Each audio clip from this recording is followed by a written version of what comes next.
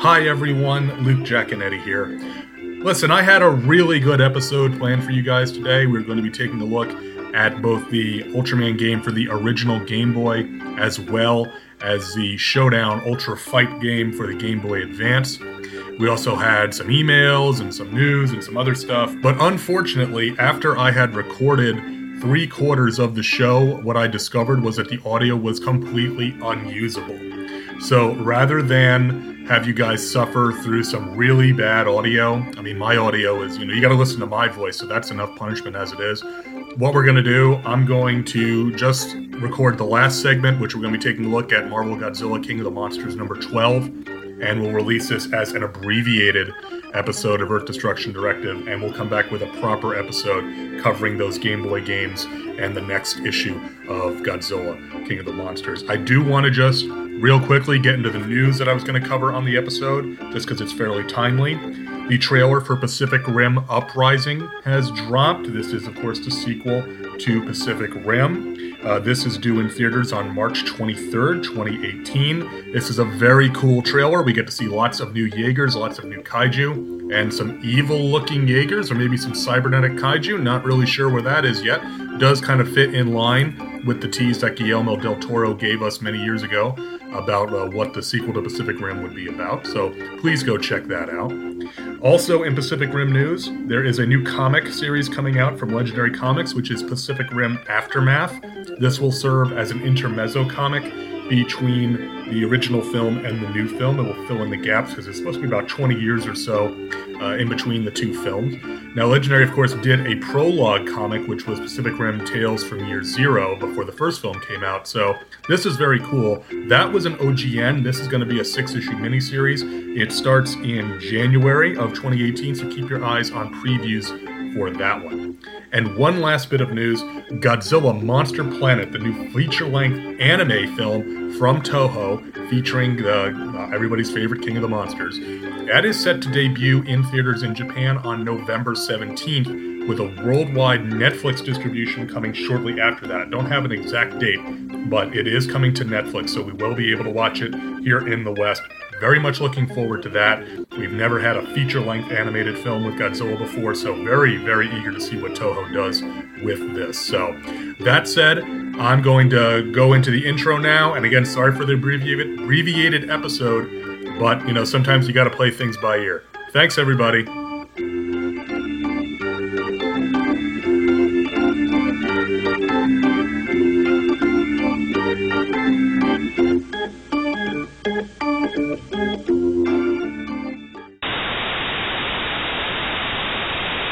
Attention, people of Earth, do not resist us.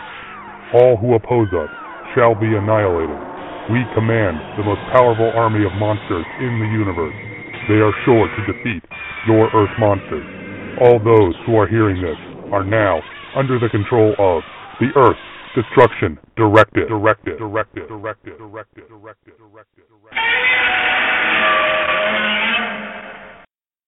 All right, we are back here on Earth Destruction Directive. Marvel's Godzilla King of the Monsters number 12 is cover dated July 1978 and was released on or about April 4th, 1978. Hat tip to Mike's Amazing World of Comics, DCindexes.com, for that information. Our cover is by Herb Trimpe, and it shows our titular star being blasted out into space by some strange orange beam. And it just says Star Sinister. There's a lot of negative space in here, a lot of black, but it is showing Godzilla looking kind of freaked out about being transported into space, as I imagine that he would be. Our story this time is by writer Doug Mensch, penciler Herb Trimpe. Our letterer is Bruce Patterson. Our colorist is Mary Titus. And our editor is Jim Shooter. And what's interesting is that Stan's Soapbox this month actually discusses Archie Goodwin stepping down as editor to go back to being a writer, and Jim Shooter becoming the editor. So we are in that era of Marvel, beginning of the Shooter era. And our story is entitled The Mega Monsters from Beyond, Part 1, The Beta Beast. And our summary is adapted from marvel.wikia.com.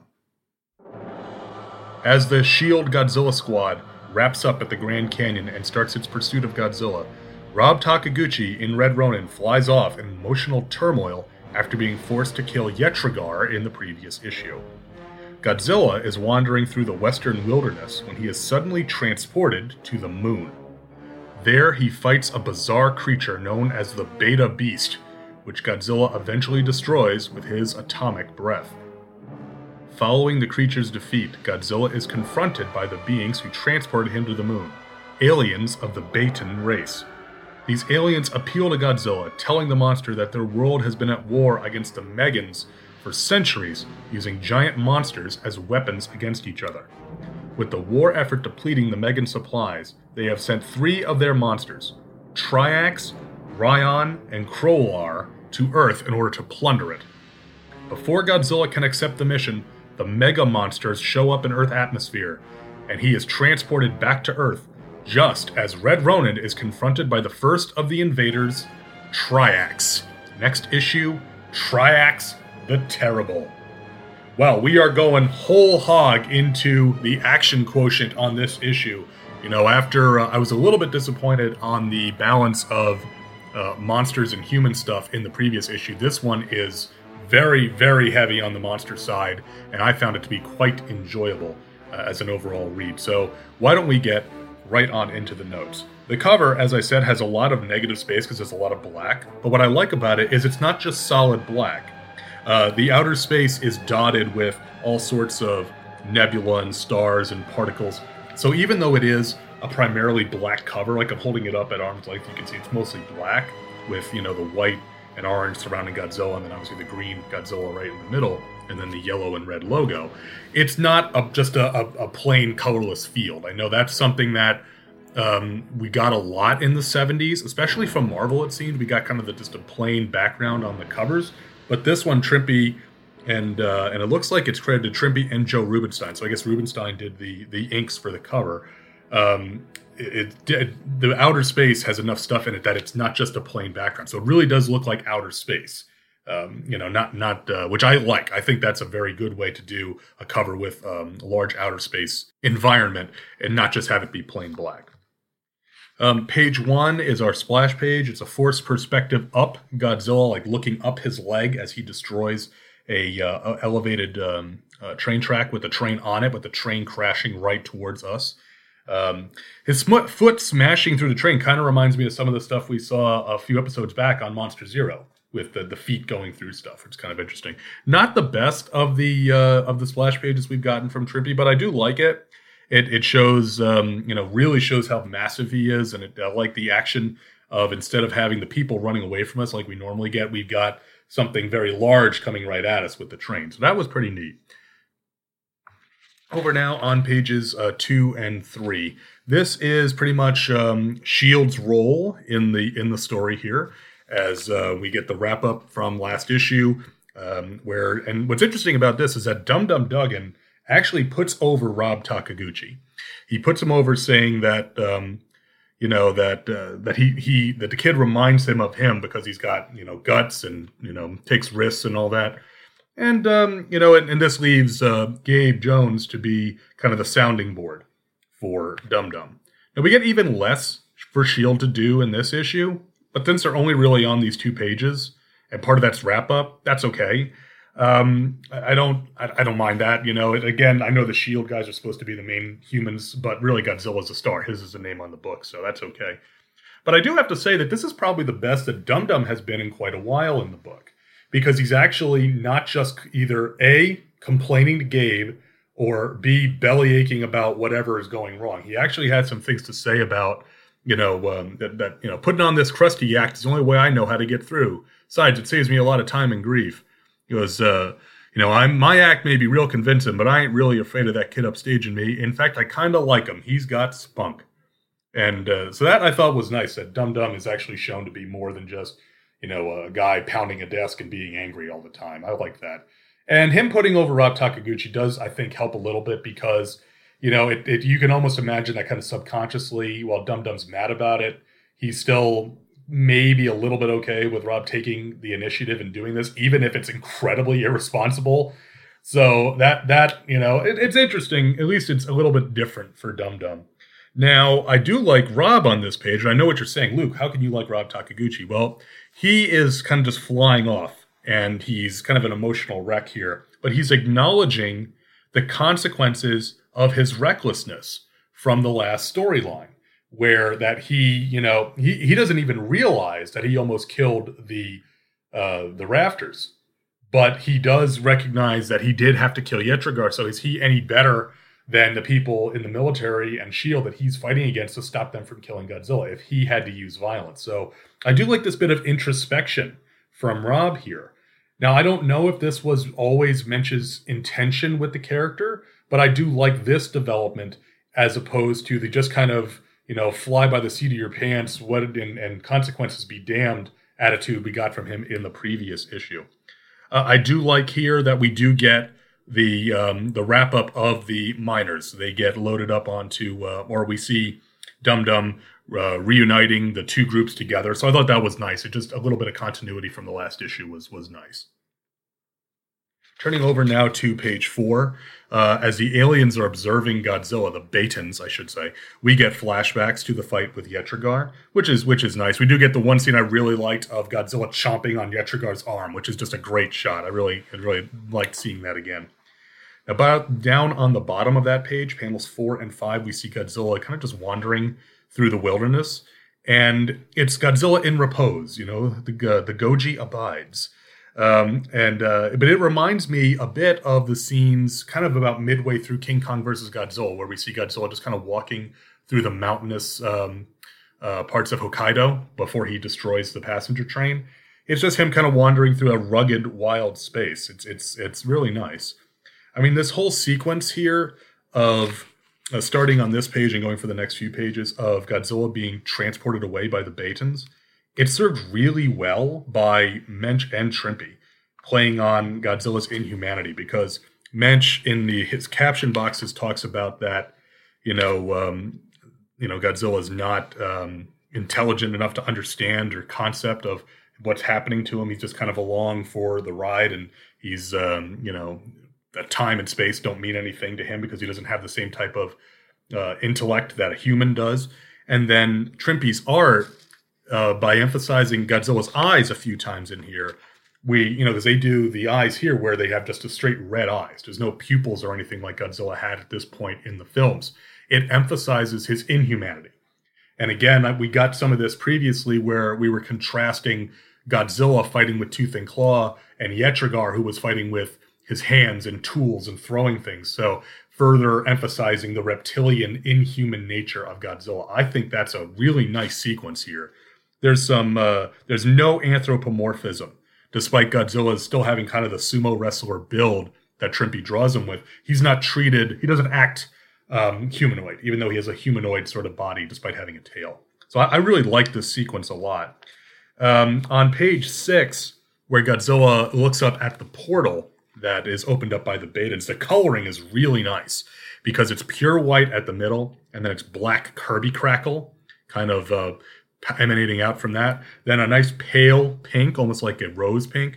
And then it's like a hot pink, but the hot pink has lines of not cross-hatching, it's just straight ink lines all around it. So it really looks like a tear in space. And then you see some jagged edges coming off to each side.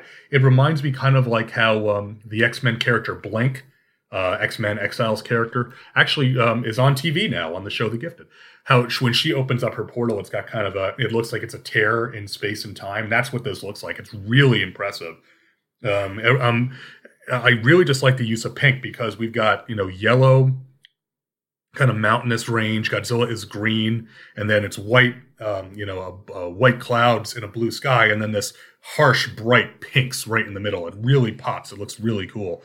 And then we get a lot of yellows as Godzilla is pulled into the portal and into the Kirby crackle. Very nice use of color here.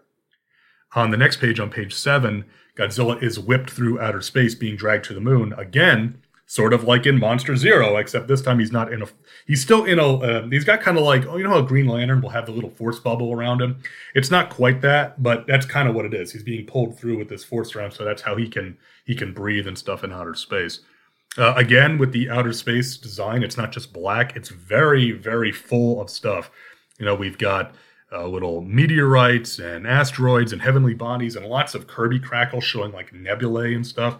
I actually really like the depiction of outer space in this sequence.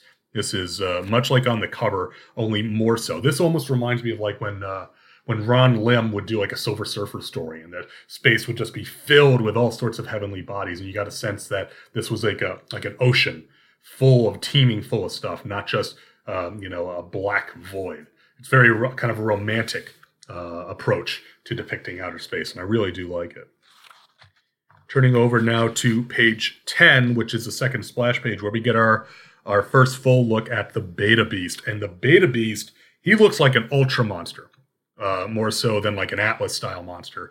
Very strange design, but you can see how this would work as a suit, because he's got 2 legs, and then the legs are like vaguely reptilian because they have claws, and then they have a heel spur sticking out the back. But then his body looks kind of like a mollusk or another type of invertebrate, and he's got 6 tentacles, 3 tentacles writhing around as I'm doing the writhing around with my hands up to the mic so you can see it on either side of that. And then his head looks kind of like a sea slug, and he's got 2 big bulbous yellow eyes, saber-tooth fangs coming out of his mouth, and a long green tongue. And his sound is grush, grush.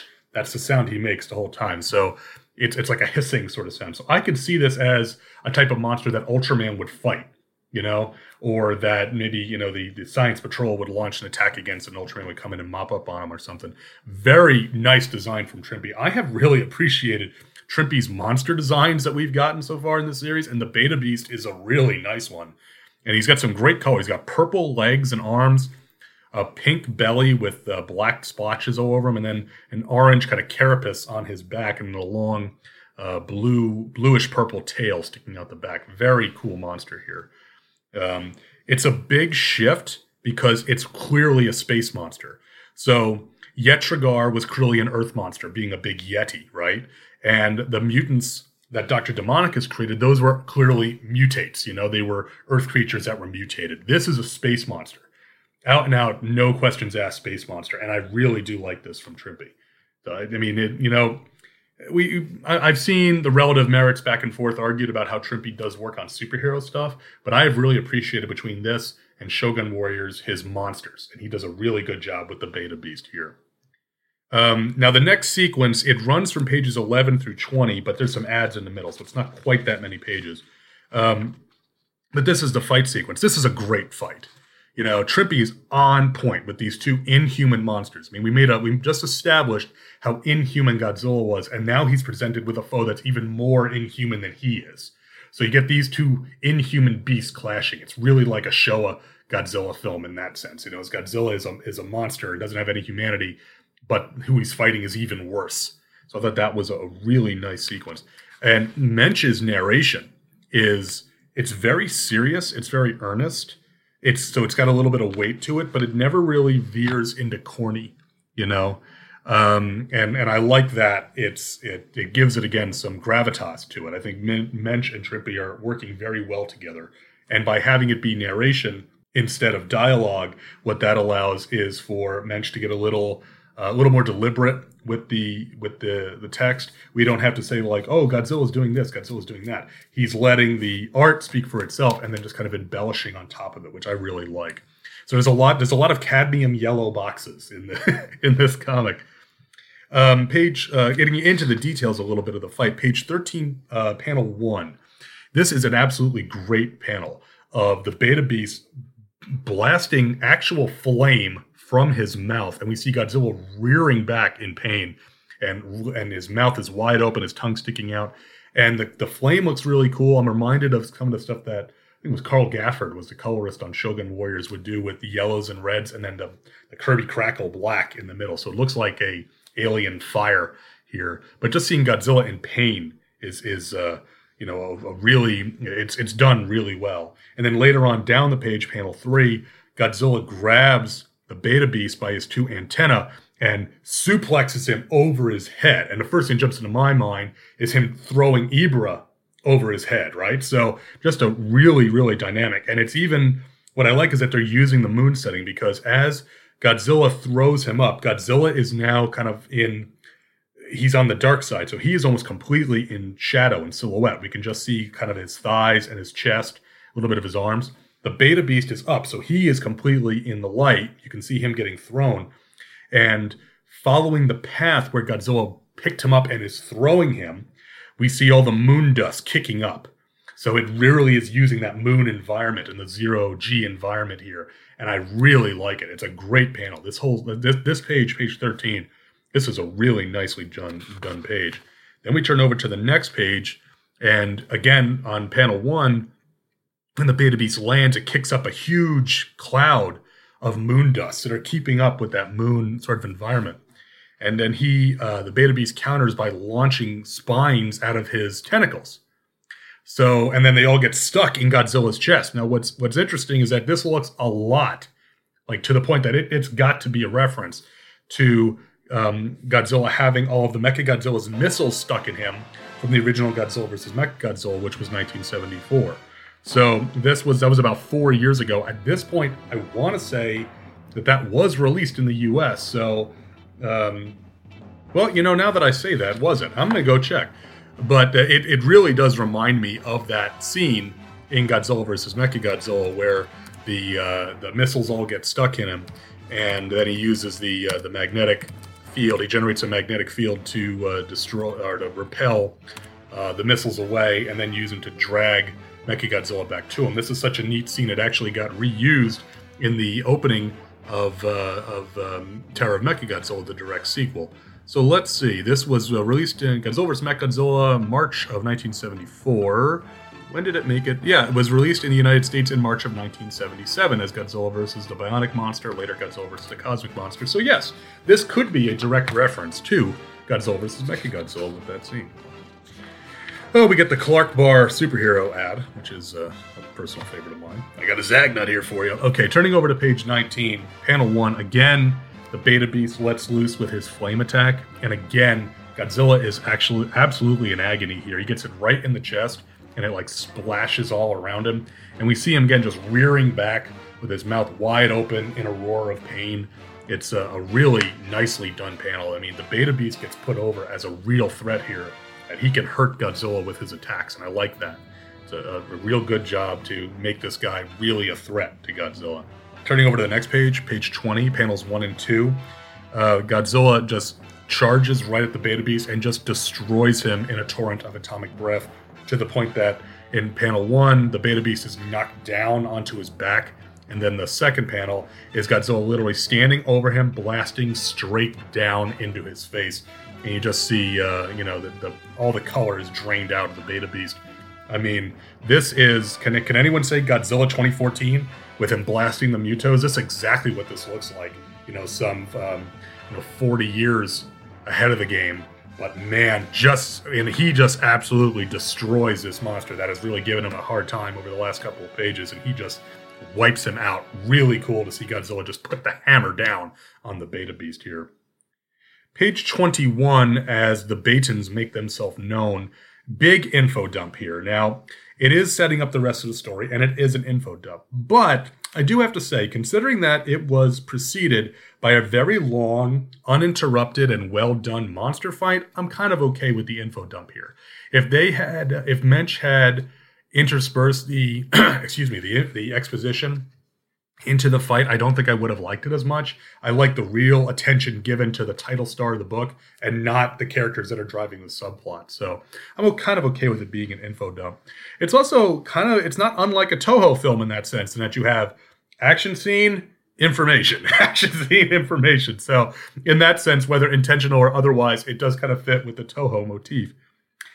Trippy's aliens here, the Betans, are of the weird skin tone and weird humanoid body shape motif. We saw several of this type in the later issues of Shogun Warriors. The Betans have long, pointy, bullet-shaped heads and purple skin and pink eyes. They also have little bat wings. I don't know if that's on their uniforms or if they actually have them. It's not clear because we only see them from the back really one time. Now, in this segment, where the Betans use telepathy to talk to Godzilla and explain the war with the Megans, which runs... or a few pages here. Again, there's some ads in the middle, so it kind of gets broken up. But we get some nice throwaway monsters in here, which is nice because basically the idea is that both these races, the Badans and the Megans, are using monsters of mass destruction against each other. And so, in addition to their warships and everything else, they find these monsters on other planets and dump them off to attack the other the other race.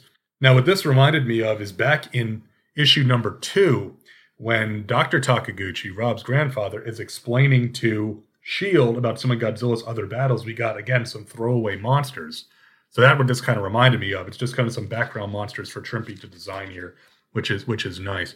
Now, specifically on page 27, panel 1, we get to see a serpent monster with, looks like 10 little like Tyrannosaurus arms on the front, fighting what appears to be a griffin.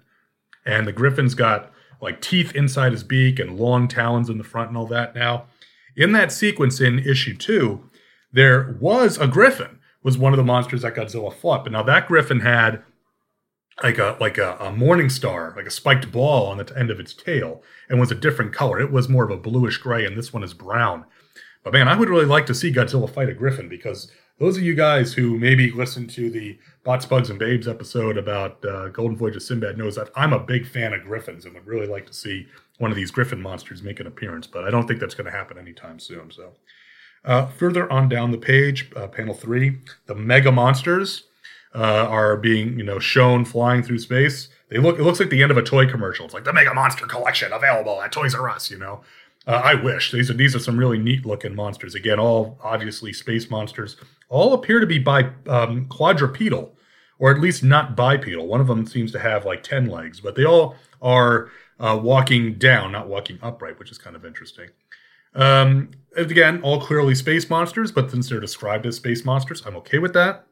And I do have to admit this. It literally took me writing these notes to make the connection between mega monsters and the Megan race. So they're from the planet Mega, so they're Megan, but they're mega monsters. It's like, wow. You outsmarted me there, Mensch. Score 1 for you. You got me on that one. So turning over to page 28, as Godzilla is teleported back to Earth once again, some excellent coloring from colorist Mary Titus, along with the Kirby Crackle in the black, which I assume would be Fred Kita handling that aspect of it. Very cool again to see it, and it's very consistent. It's shown to be kind of the same way as it was the first time.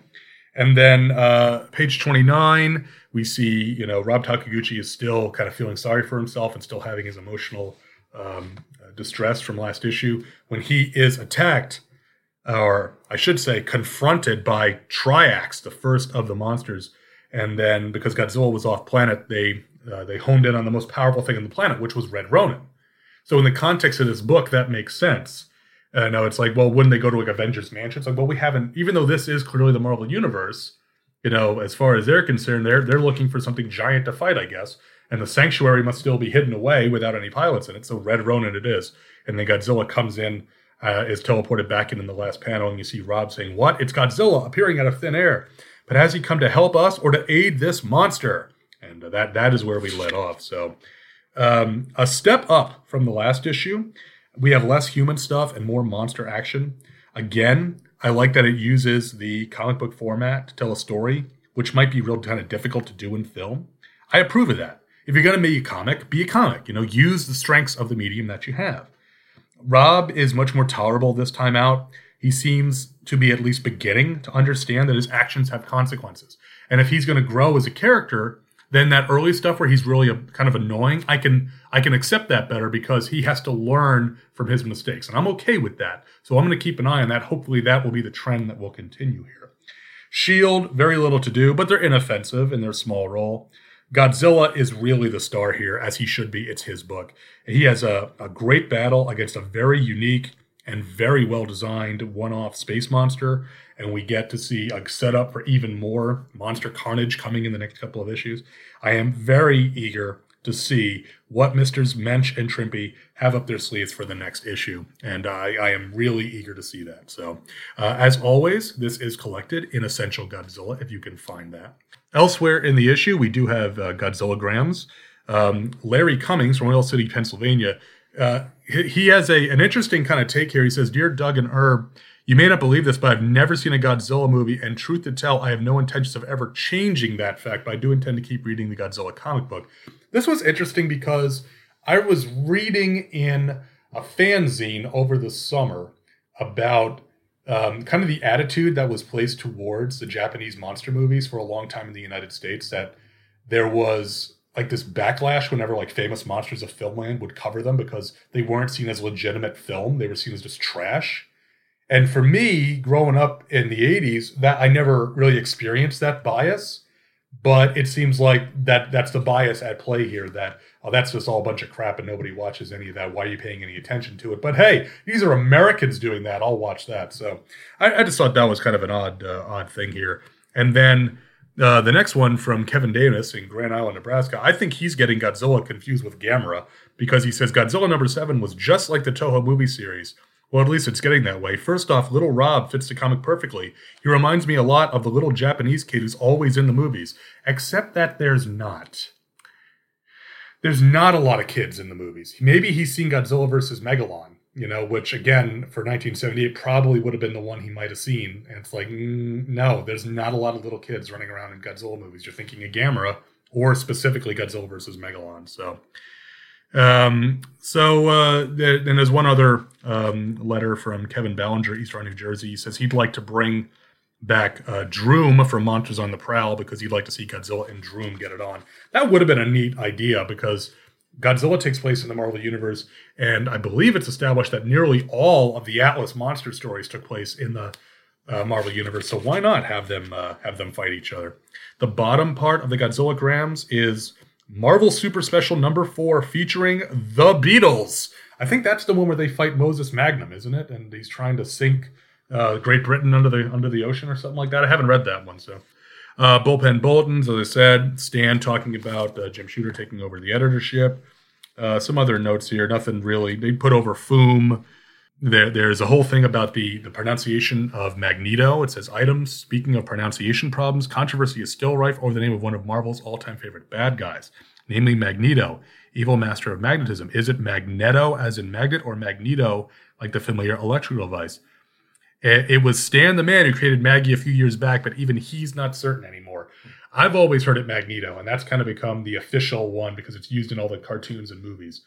I knew a guy in high school who was so sure that it was Magneto, and he refused to pronounce it Magneto, but I always have pronounced it Magneto. So we also get a Hostess ad. Spider-Man meets the Homewrecker, and I think that we need to do a dramatic reading of this, and it will go a little something like this. The Homewrecker is on the ball again. If I don't do something fast, I'll be in no shape for that architecture class tomorrow. I love to see that big black ball take its toll on walls, and this time, I've got Spider-Man as a bonus. Another jolt like that, and this building and this little old wall crawler will both be flatter than pancakes.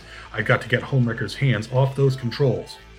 He'll need both hands to get these apple and cherry Hostess fruit pies, and nobody's going to let them go by. I love the light, tender crust. The real fruit filling of Hostess fruit pies. I couldn't keep my hands off them. At least I can still enjoy this delicious Hostess fruit pie. The night wasn't a total loss. Another bad guy all wrapped up. Now to get home to do my homework. You get a big delight in every bite of Hostess fruit pies. I'm not sure what exactly this guy is getting, unless he's maybe getting, the Homewrecker is maybe getting paid to knock down buildings. Like maybe for like an evil developer that wants to like wipe out the existing buildings in a neighborhood kind of thing. Otherwise, is he just doing this for fun? Because driving a wrecking ball, I mean, how would you sneak up on someone driving an actual wrecking ball machine? I'm just unclear on his motivation. For what it's worth, Homewrecker looks like he could be like the Luke Cage villain Steeplejack's cousin. Maybe they meet up and exchange construction-related crime tips. This one is goofy. I mean, even for all of these, but...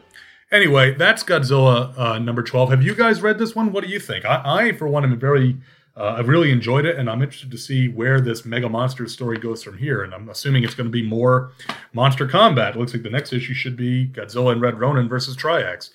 Also, is it odd that his name is Triax the Terrible? All I could think of was like Terrax the Tamer.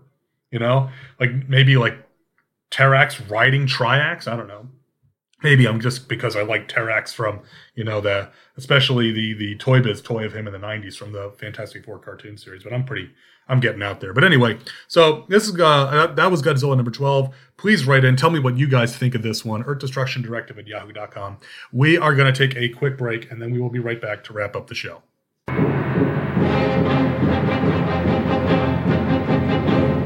This has been Earth Destruction Directive, a Daikaiju podcast, produced and created by me, Luke Giaconetti, as part of the Two True Freaks Internet Radio Network, available at twotruefreaks.com. This is a fan work celebrating the history and culture of Japanese giant monsters. All movies, TV shows, comic books, characters, and other intellectual property is copyright their respective copyright holders, and no infringement is intended or implied. If you'd like to send an email to the show, you can email me at earthdestructiondirective@yahoo.com. I respond to all emails, and if you send in some comments, I'll read them on the show. All episodes of Earth Destruction Directive can be found at twotruefreaks.com. You can also find the show on iTunes. Just search for Earth Destruction Directive. You can even leave an iTunes review if you want. You can get in touch with the show on Facebook. Just search for Earth Destruction as the first name and Directive as the last name. You can also get in touch with me on Twitter with the handle LJacone. That's LJACONE. And if you want to buy something discussed on the show, head on over to twotruefreaks.com and click on the Amazon.com link on the front page. Any items you buy during your session on Amazon.com will help keep the lights on, and it won't cost you anything extra. Thanks for listening, and be sure to come back next time for more city-stomping fun on Earth Destruction Directive.